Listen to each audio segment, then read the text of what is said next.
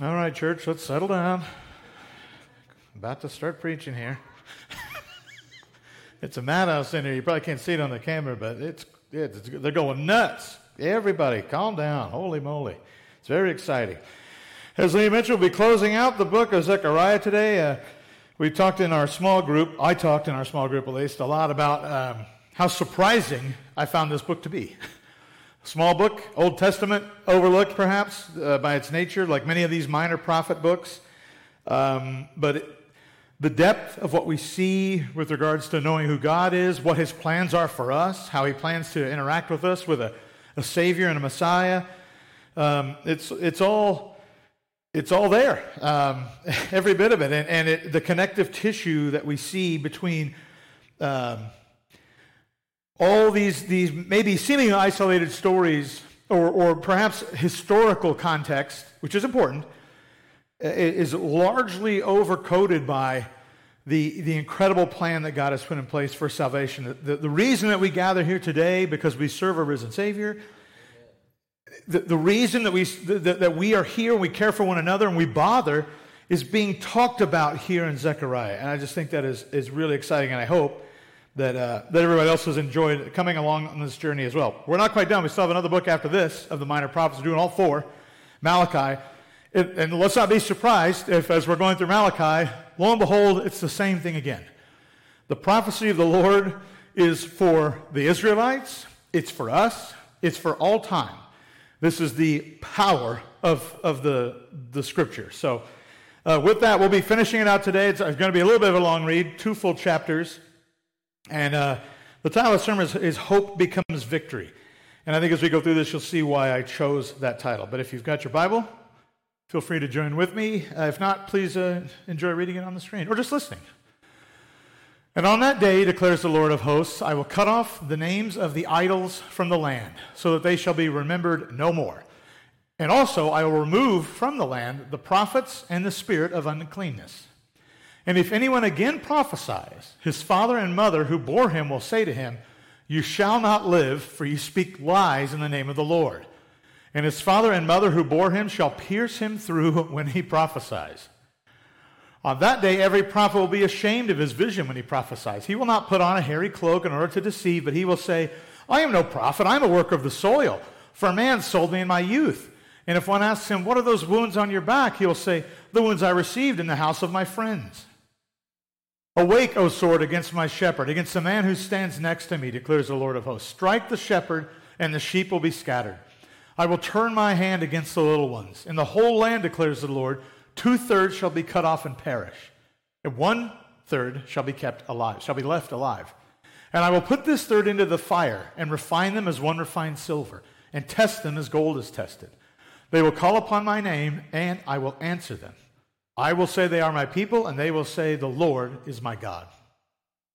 Behold, a day is coming for the Lord, when the spoil taken from you will be divided in your midst. For I will gather all the nations against Jerusalem to battle, and the city shall be taken, and the houses plundered, and the women raped.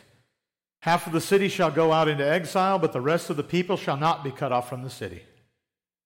Then the Lord will go out and fight against those nations as when he fights on the day of...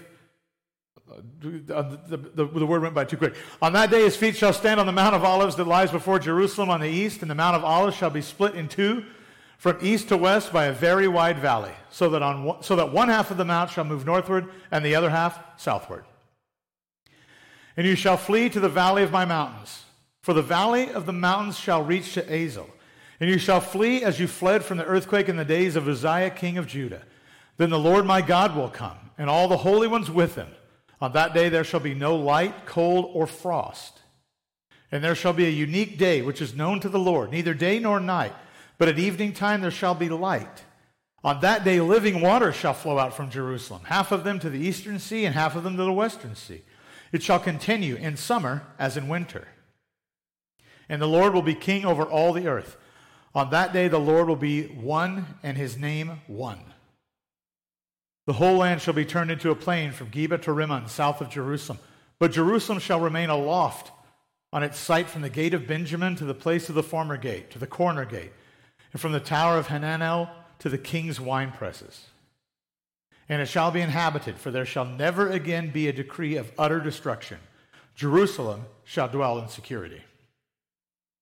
And this shall be the plague with which the Lord will strike all the peoples that wage war against Jerusalem. Their flesh will rot while they are still standing on their feet.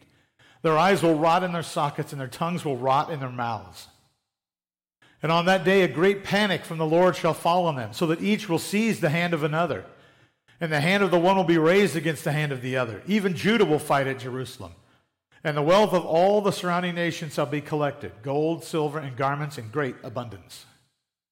And a plague like this plague shall fall on the horses, the mules, the camels, the donkeys, and whatever beasts may be in those camps.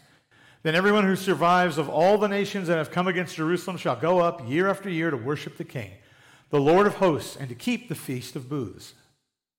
And if any of the families of the earth do not go up to Jerusalem to worship the King, the Lord of hosts, there will be no rain on them. And if the family of Egypt does not go up and present themselves, then on them there shall be no rain. There shall be the plague with which the Lord afflicts the nations that do not go up to keep the Feast of Booths. This shall be the punishment to Egypt and the punishment to all the nations that do not go up to keep the Feast of Booths. And on that day there shall be inscribed on the bells of the horses, Holy to the Lord. And the pots in the house of the Lord shall be as the bowls before the altar. Every pot in Jerusalem and Judah shall be holy to the Lord of hosts, so that all who sacrifice may come and take of them and boil the meat of the sacrifice in them. And there shall no longer be a traitor in the house of the Lord of hosts on that day. Pray with me, please. Heavenly Father, as we close out Zechariah, and clearly we're getting into, end times discussion here, Lord, and what's going to be happening at the day of the Lord. And this is obviously a time that's in the future when we talk about the earth being redeemed, Jerusalem being redeemed. But Lord, when we study this and we look at the historicity of this and we align it with what we know has happened and what we think may come, and Lord, help us to also understand that we are here right now, that you are alive. As we just came off of celebrating Easter, and we understand and hopefully are well aware of the gift of salvation, the suffering that you went through on that cross to give us that we see here in this book that you are present in this time, very present, now saving and redeeming the world at large that has come to worship you finally, Lord. And as many of those that come before that have the luxury here of being able to worship you freely, Lord, we really look forward to a day when all the world will cry out that you are indeed the Lord. There's no more guessing. There's no more arguing. It is 100% clear. I really, really look forward to that, God. But as we study this, help us not to get too lost in all the prophecies and the little bits and bobs of what may come and the signs. And those are great. They're here and for us to study and learn from. But the real focus here is you, your glory, and what you have done to bring us into your presence for eternity. Thank you for that, Lord. It's in your son's name I pray. Amen. All right. Well, happy Sunday after Easter. It's always a little bit of a downer, perhaps. Easter is a big pinnacle. Churches are very full. Everyone, puts on new clothes and fancy hats. They used to, at least. And it's the week after, and it's like, oh, well, anyway, back to it, right? We celebrated who Jesus was, and that was great, but now what? Now what do you got for us today, Pastor? And it's more of the same. Last week we celebrated Risen Savior. I say we do it again this week. Why not do it every week? We don't have to wait for Easter to remember Jesus' suffering, death, and resurrection. We talked a lot about it in our small group. Here we are studying an Old Testament prophet book, and we see indications very, very clear of a suffering Savior. A Savior who will die by our hands, but through that will save us. But here, we're at the end of Zechariah. Not wholly unexpected, but it ends with a vision. If you've been following along, there's a lot of those. And this vision concerns the future death of Christ and the eventual day of the Lord. That's what kind of happens in both these chapters. We see hope in the death of Christ here. That death changes things forever. Through the death that he suffers, we see the Lord taking drastic steps to remove idolatry, begin the process of the day of the Lord. It may seem as if this goes in concert. Oh, this is going to happen, then immediately the day of the Lord begins. I can tell you, many of the early church fathers, if you will, believed that. They were urgently proclaiming the work of the Lord, expecting very soon for the day of the Lord to come. But we also see hope in that day of the Lord. When we read chapter 14, as we talk about plagues and eyes and boiling out of heads and all this mess, it may not sound very hopeful. But when we see the fullness of all the gospel, the good news that goes from beginning to end of the Bible, what we see is that the earth must be redeemed. God is just. God is good. He cannot tolerate the unrepentant nations. He can't tolerate a creation that is rife with sin. It must be purged in order for him to dwell with his creation forever. So to dive in here, first things first, we see this chunk starts with God putting other gods in their place promptly. When I say promptly, it's because we don't have this idea, and on that day, I will begin the process of cutting off the names of idols from the land. That's going to take some time, and maybe several months or years, but slowly but surely we'll get there. No. On that day, declares the Lord of hosts, I will cut off the names from the idols of the land, they shall be remembered no more. And I will remove from the land the names, I will remove from the land the prophets and the spirit of uncleanness. They will not be remembered. If you remove their names and thus the memories of them, if you don't know somebody's name, if you can't remember somebody's name, if this has ever happened to you in life, it's incredible how very quickly memories of that thing fade. That person, the movie, whatever, book, whatever you've got. If you could remember what it was, there's some sort of an anchor there. Like, yeah, well, it was called this. I don't remember all the details, but this is kind of what it was about. But if you can't even remember what it was called, it's really hard to reference it. If you ever had somebody try to describe to you something, I don't remember what it was, but it has we have this conversation about cars sometimes. I look at cars differently than my wife does. And she'll say it was a really nice car. Like, well, what was it? It was red. What did it say? I don't know. Were there words on it? I don't remember. It was red, and it was really pretty. She's not going to remember that, and I can't remember it because I don't know what it was, right? But what you see and how we perceive this is very, very critical. And if the names are gone, it's very, very easy to remember it. And we see with this, because of this, I can't even remember the idols we were talking about before. The prophets and unclean spirits, they're gone too. They are cultivating this nonsense. And when we talk about idols here, their idols are just like our idols. We might fool ourselves into thinking that, Baal was really a god. Baal could have been an unclean spirit, but he became an idol when they worshipped him. Now, we could put a chair on stage, say the chair is holy, and worship it. It has now become an idol. It doesn't mean the chair ever was powerful. We gave it the power by being fools. But what we see here is God's ending all this, meaning whatever unclean spirits they had elevated into worship status, they're taken off because no one's worshiping him. What's his name? You remember the guy we killed all the babies for? I don't remember. Well, where do we do? Where do we go? These unclean spirits, these idols had prophets, people that figured out how to make a lot of money and gather up a lot of power by lying. Yeah, this chair is really powerful. It can do amazing things. Watch this. And they do some trickery and the chair smokes. It's real. I can't believe it. When I say it's the same as it was then, as it is now, it's because we've replaced things like that because we think we're more clever. We don't set up big altars and murder one another. We don't burn our money. We don't bring food in and ignite it for a false god or an idol. But what we do is we give it loads of money, loads of time, loads of attention. We prophesy on the behalf of these idols in our life about this new self-help craze. Or, I found something really interesting in the Bible that I've never heard anyone else talk about, and I think it's true, even though it seems a little discordant. It's okay. Trust me. Let's go down this road together. I'm going to change your life by lying to you, cloaked as salvation. Same as it ever was. When I say it's very apt for today, the reason is these prophets he's talking about were not of God. They weren't of God then. They're not of God now. If somebody is selling something to you that is not in the Word, they are lying to you. That is false teaching. If I try to say something, well, here's what the Bible says, but what it means is something, well, that doesn't seem quite right, but it's probably not quite right. This is hard to do on your own. There's a reason we gather together. There's a reason we talk about this stuff together. Suffice to say, this is not a good time for false prophets. False prophets will be executed by their mom and dad. I can't tell you what a big deal this is. In today's world, this would still be big. But in this time, this is largely unheard of. I mean, it was, Even if you had a son that was a convicted criminal, a lot of times the mom and dad would just plead, like, I just can't believe it to be. He was executed for it, but I still think he was innocent.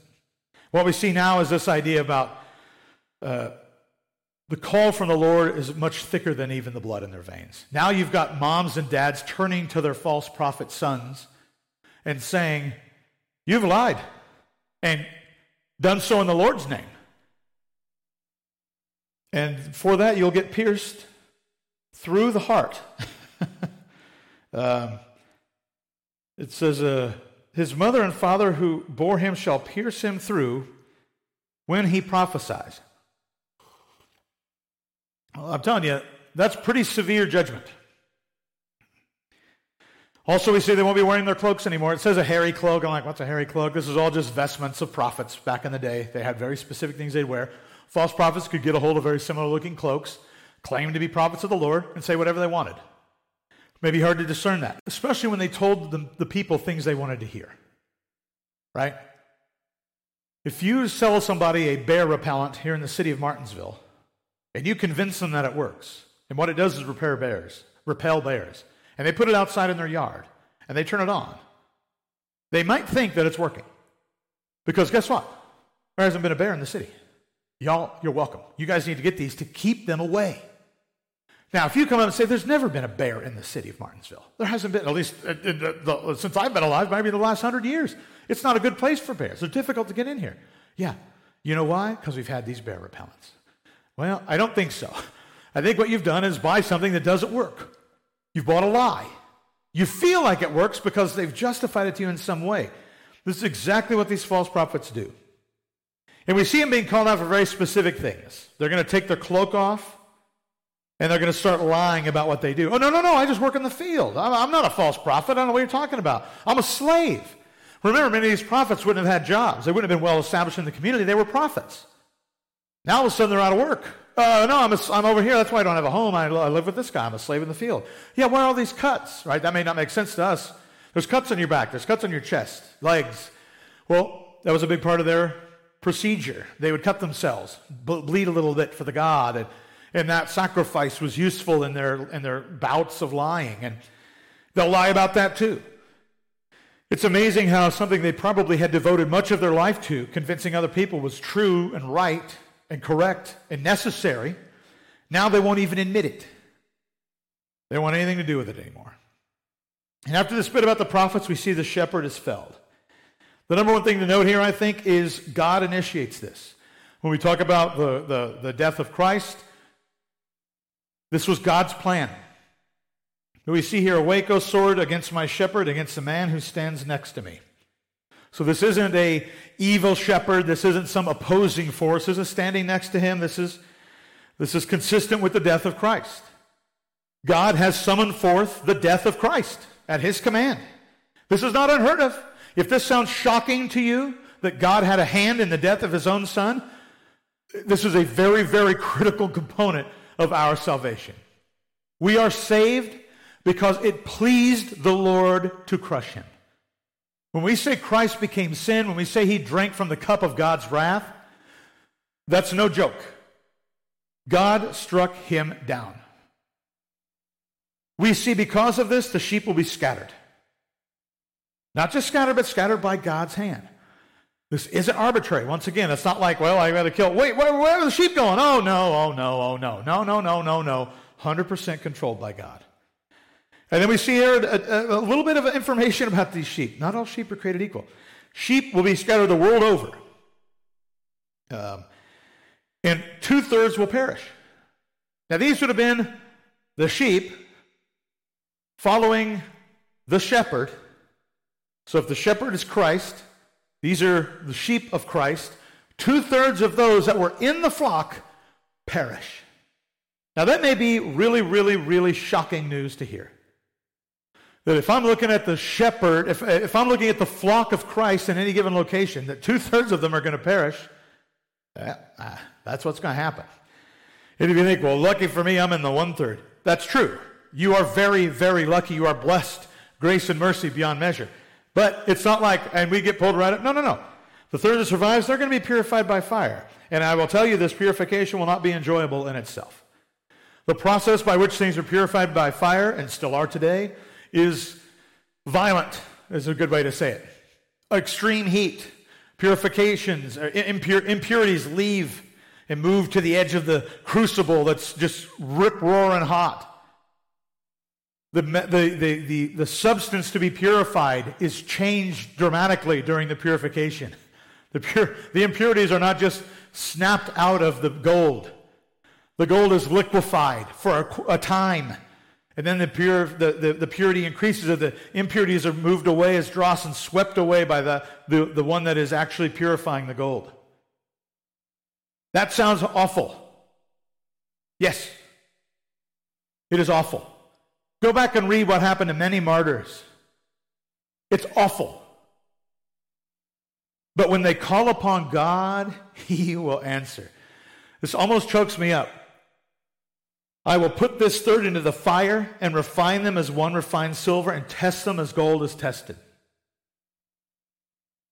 They will call upon my name, and I will answer them. I will say, they are my people, and they will say, the Lord is my God. Now, when you're in the pot and you're getting smelted and the impurities are leaving, and you say, Lord, help me, and He says, you are my people, and you say, the Lord is my God, you're not so worried about what's going on in that pot anymore. Doesn't change the fact that it's happening. Then we see the day of the Lord. It starts with the army's utter massacre of Jerusalem. It's a pretty short passage here, but this is a nightmare, right? Much like the purification we just read about, one could argue perhaps this is an expounding of that. The day of the Lord is designed to purge the earth of sin, but it's also going to purify those that remain. But it starts with the army's utter massacre. Huge losses, seemingly overwhelming odds. I will gather all the nations against Jerusalem to battle. The city shall be taken, the house is plundered, and the women raped. Half the city shall go out into exile, but the rest of the people shall not be cut off from the city. But God intervenes. Then the Lord will go out and fight against those nations as when He fights on a day of battle. I don't know about y'all, but I cannot wait to see that. In a world where we think we're pretty good at warfare and we got a lot of stuff going for us in that regard, the moment the Lord decides He's going to go out and fight, stand back. It ain't going to be much of a fight, I'll tell you that much, but I bet it's going to be a heck of a show. And as we see this happen, note that He doesn't stand a post and immediately overthrow. The armies wage war and wreak havoc in the city. Jerusalem is messed up. It is taken. The house is plundered. Women raped. This is really bad, devastating, horrible stuff. But I can tell you, if eternity is with God, even death here is largely irrelevant. And the whole point of this is what really matters, Jerusalem. Will God restore you? Yes, but they're attacking and winning. Well, you got a choice. Do you believe God or not? Because if you do, you know how this is going to end. There might be some losses up front, but just know it's for our good. Something amazing is going to happen at any time. But there will be those that are hopeless and leave the city and give up on God. Because of this, a whole bunch of changes. And this is maybe where it gets a little hard to know, is it a symbolic? Is it a figure? Is something like Revelation? Or is this really going to happen? Could be both, could be neither. Hard to say. But we see Christ reappearing. And there's no question about this here. On that day, His feet shall stand on the Mount of Olives. This is the Lord would go out and fighting. This is the Lord that He's referencing. Christ reappears on the Mount of Olives. When He lands on it, the mountain splits in half. And the pathway through this mountain is Israel's escape. Now, symbolically, we see that the Lord splitting the rock in two, effectively saving the people by the splitting of the rock, is very much what happened on the cross. God's Son died on the cross. The rock was split. the curtain was torn in two. All these symbols pointing at something was separated, but through that separation is freedom. It says that they will escape through this pathway in the mountains to a place called Azal. That's a mystery. I don't know that, at least I couldn't find a definitive location where that was, but this is some place that's been set aside for God's people. And once there, we see God comes with all the holy ones. So as they're moving in, God's moving in too. And the world turned upside down. Like this is where it kind of gets pretty nutty. No light, cold, or frost. Maybe was that only just mean heat? And I don't think so, but I think the point here is that there is no longer going to be the conditions of the world that we have today. Drastically different. Some new type of day is going to be created. It mentions light in the evening. There's still light from God. Once again, this very closely aligns with descriptions of heaven where the sun doesn't shine. The Lord is the light for all mankind. And now we see water is flowing from Jerusalem in two directions. All confusing and tough to grasp, but we know that Jesus is king over all. This was initiated by his arrival. When he lands on the mountain, splits in two, the process begins. And we see a great contrast. Now, water flowing in Jerusalem. We were just studying in our small group about when God begins this process, fire blows out of Jerusalem in both directions and annihilates the world. So we see this idea of there's a war, fire is here, then the paths are cleared, and then water begins to flow. Redemption for the world, for Jerusalem, for those outside of Jerusalem. There will be people that will be coming to worship God at this time. Hope for eternity. Everything is made alive. A description here, these plains extend effectively forever. The description they give is somewhat specific, but it's a large area. All of Israel, fertile, green. Jerusalem, though, remains elevated. It was a very, very poignant image that God's people are finally in their proper place. God is in the city. The city is above all mankind. God's chosen are with him in the city, above everything else. Everyone else is down below. And all will worship God. Those that wish to wage war with Jerusalem will soon regret it. We see talks about a plague. Oh, we're going to go take the city back. Well, you want this time. Start getting close, your eyes are boiling out of your head, your skin falls off. Same for your horses and dogs. Yeah, probably going to retreat. No sense in this. Cannot win this war. Yeah, spoiler alert. That's the whole point. Why do people do it? It's a great question. Moreover, we see failure to worship God will be punished. If you fail to give God his due, you will get no rain. You get no rain, you are dead. Now today, we have this I joke about this sometimes, like, where's meat come from? Well, the grocery store. How about vegetables? The Kroger has them. Well, no, Kroger's not summoning meat from nowhere. Things are being slaughtered somewhere, and the meat makes its way to Kroger. Same with the vegetables and the milk and everything. If rain stopped on earth, Kroger would be bare shelves in probably 6 months. If there's no plants, there's no meat, there's no where you're dying real quick out of food. So this is a huge thing. It might not seem like a lack of rain is a big deal, but at this time, especially, humongous deal. No water towers, no backup plans, no help from another place, no pipelines. If Egypt got no rain, Egypt was done. If you do not worship God, you don't get rain, you're killing yourself. And then we see that God's going to purify and sanctify Jerusalem. I think this is really exciting. Every horse will bear holy to the Lord. We've seen horses used a lot all over this book. They tend to represent other powers in the world around you. Horses and riders would be equivalent to the nations and the powers that be in those nations. Now what we see is all these horses in the city. Doesn't talk about their riders, but the horses bear a mark that says holy to the Lord. Meaning at this point, all the nations have been redeemed, perhaps. And God is completely in control. There's no need for governors or presidents or any of that nonsense. God's in control. And every pot in the city will be holy. This means the temple is effectively citywide. What we see here is things being pointed out that, like, at this time, what used to be very special for the temple itself is now citywide. If you're in, you are in. God's presence is right there. The Holy of Holies is visible to all inside the city. And because of that, everything in the city is holy. The horses are holy. In the new heaven, the new earth that we're talking about here, most likely, we see that God has redeemed it all. It is completely holy with God's presence evident. There's no question at this time who God is, where he's at, what he's up to. It is 100% clear. So, points to ponder. Number one, keep God in his proper place. Number two, prepare for God to purify you. Number three, know that God will fight for you. And finally, trust that eternity will be worth it. So this chunk of scripture we start today talks about idols.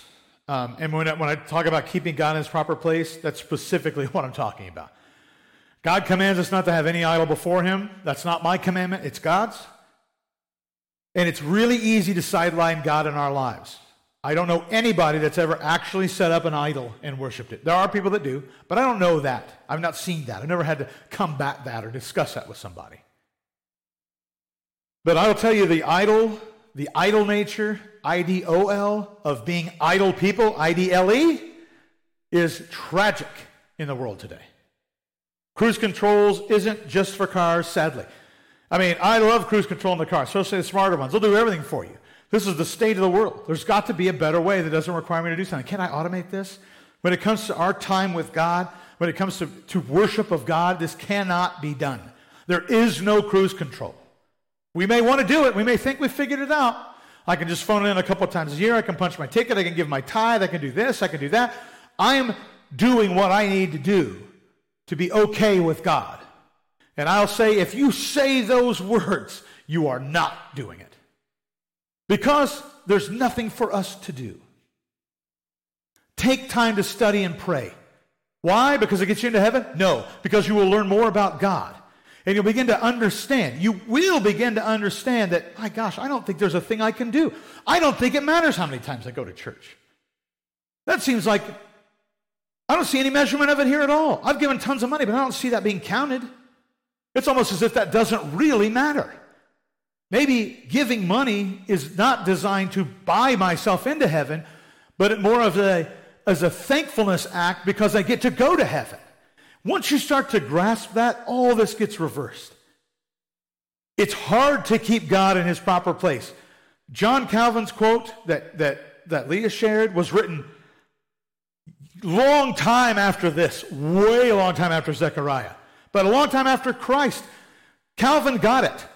A guy that is held in very high esteem by many, many people because of the work that he did, myself included, is the first to say what we do as humans is make idols. We don't need them to be brought to us. We'll manufacture it. I'll build it up in my heart and worship it endlessly. We got to lay off that. And bullet 3 here and bullet 4 is the way we stop that factory and we shut it down. We study and we pray. We commune with God. Talk to God. If you don't know how to talk to God, if you're at a loss, I don't know what to say. I thank him for my food. Open your Bible, go to Psalm 1, read it aloud to God, and just keep going until you can't do it anymore. That's a great way to talk to God.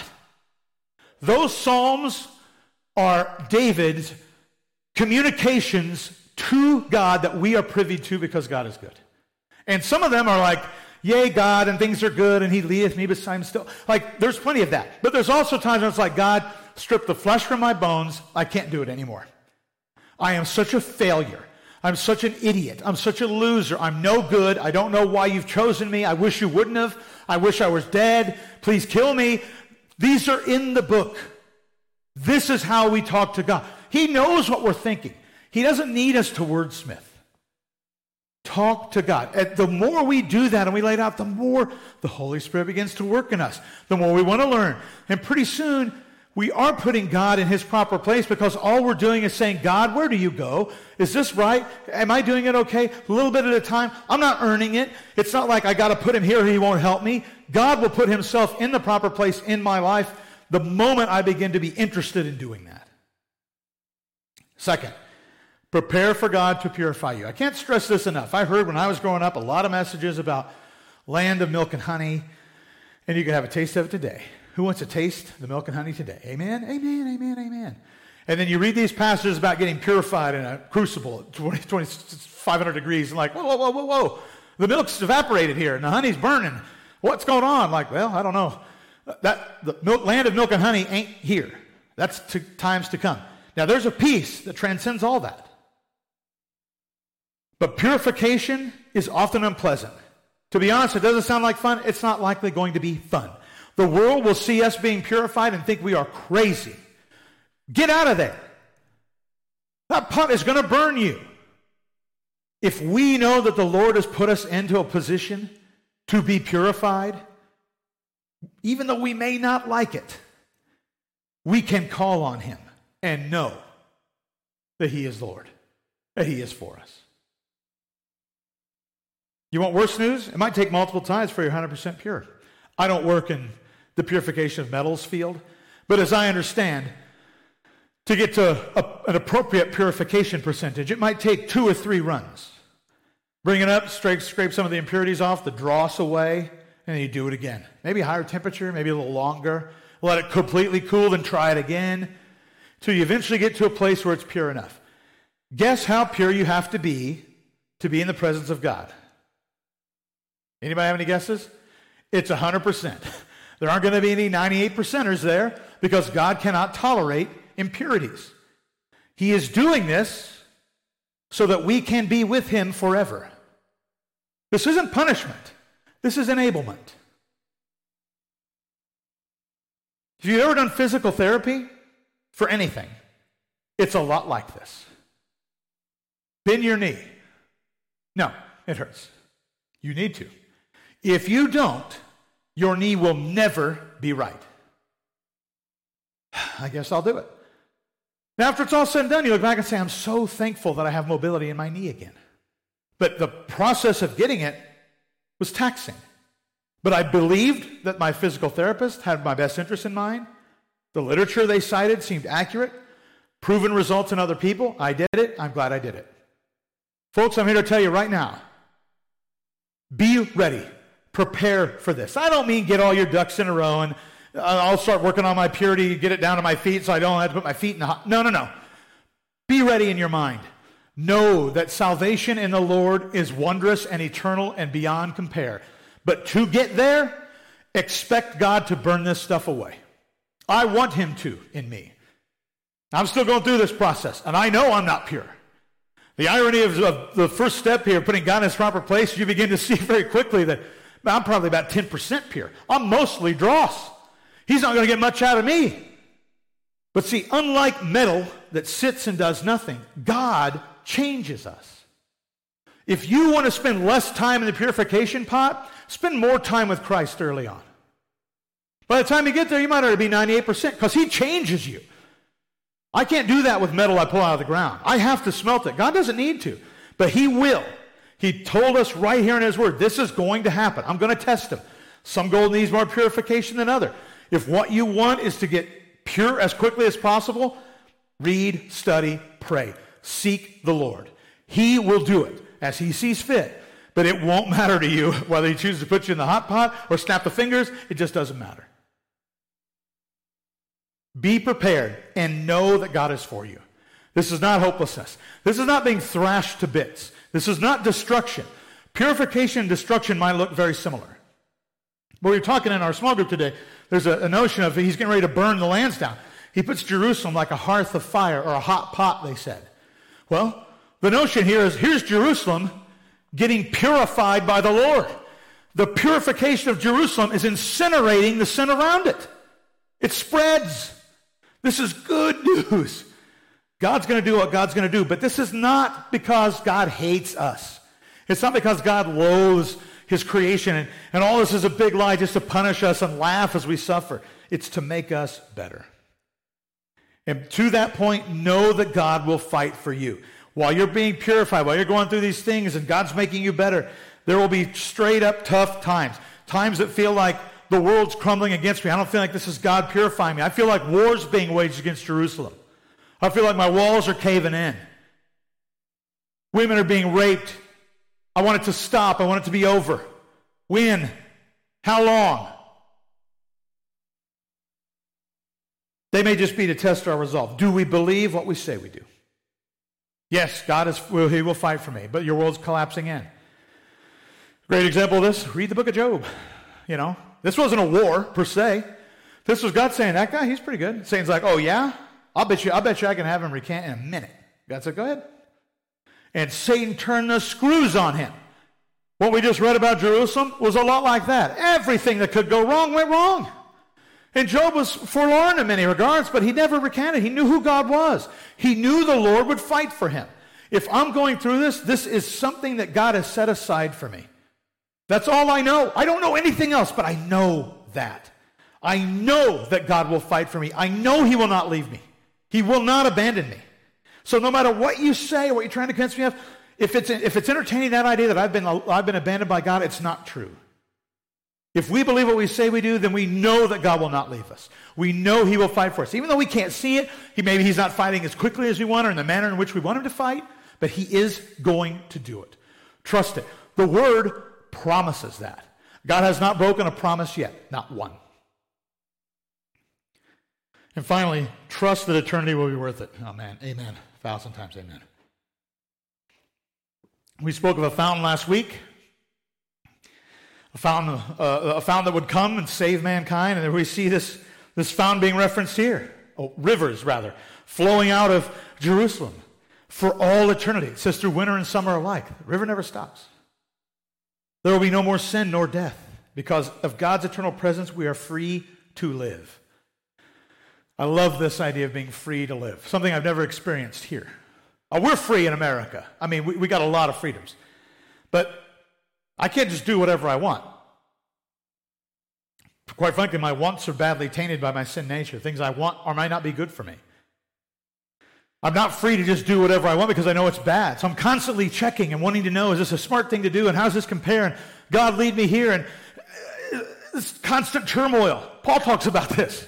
Me warring against myself. But one day, this side over here that I loathe, now it's me. It's me without sin. Redeemed by Christ. Everything I want is good. Everything I want is good. And I'm free to do it forever. I worship God, I serve God, I work for God, whatever. For all eternity. That may not sound very, very good, but the more we get into this word and we read about what God's got in store for us, we read how He's shepherded us as a church, as a people, as humanity, as me personally to this point in my life, how much I loathe my sin nature, hate it, yet gravitate back towards it. I keep digging up old things and playing with this stupid stuff again and then bury it again and pull it back up and one day that's over. Church, I am so excited for a day like that. Service to God, everything that I do, glorifying Him, godly, righteous, I just cannot wait. It will be worth it. So what about us? If you're not sure where you stand, if all this sounds great, but I just don't even know, let's sort it out today. Reach out to us. We'll meet you somewhere. Our Southwest campus, aka Starbucks, we're always going to be there. Holler. We'll meet you there. Somebody will meet you there. If you know Jesus as your Savior, are you acting like it? I can ask myself this in the mirror all day. I love coming to church, love doing this and that, but there's a lot of other stuff that has nothing to do with this that I like to do. I'm ashamed of it. It's embarrassing, but it's fun, or I want to be a class clown or be interesting. Church, I could say to myself, I need to act more like Jesus is my Savior. I want people to look and ask questions about why are you acting that way? How can you be so happy in the midst of this? And if you're looking for a church home, we'd love to have you. There's some exciting things in the works here at Calvary Heights. And we'd love to have you along for the journey. And lastly, if you're feeling you've been left behind, if you're not sure where you stand, you feel like maybe you were standing with Jesus and now Jesus has moved on and here you are left by yourself. Maybe you've been in a church and got hurt and now all this seems like a double-edged sword. Please reach out. I got really good news. Our goal is to unify people to Jesus Christ. And we do that best as a body of believers. But our church is not about building camps, clubs, none of that. if it's not about Jesus, we're not really that interested in doing it. So if you feel like you've been isolated by some other decisions at other places, or they've told you you're not welcome there, we'd love to talk with you. Let's pray. Heavenly Father, thank you for this time today. Thank you for these passages that are maybe equally off-putting and encouraging. Maybe hard to square that up, Lord. I'm thankful that we can study, though, and read this and be able to know that even in the midst of what looks like devastating odds or suffering beyond measure, that you are for us, you will fight for us, and all we need to do is believe, trust, have faith, be patient, all of which come from you, Lord. It's just astounding how much you have done for us in order that we may glorify you more fully, Lord. So I pray as we leave this place today, as we move towards the outside world and what we're going to say and do, and we think about the end times and maybe how people don't understand what's coming or don't have any grasp of how bad it could be and what little hope there is in the things of this world, Lord, that we can bring to them a new perspective, new hope in something that lasts for eternity. Thank you for this time together, Lord. In your son's name I pray. Amen.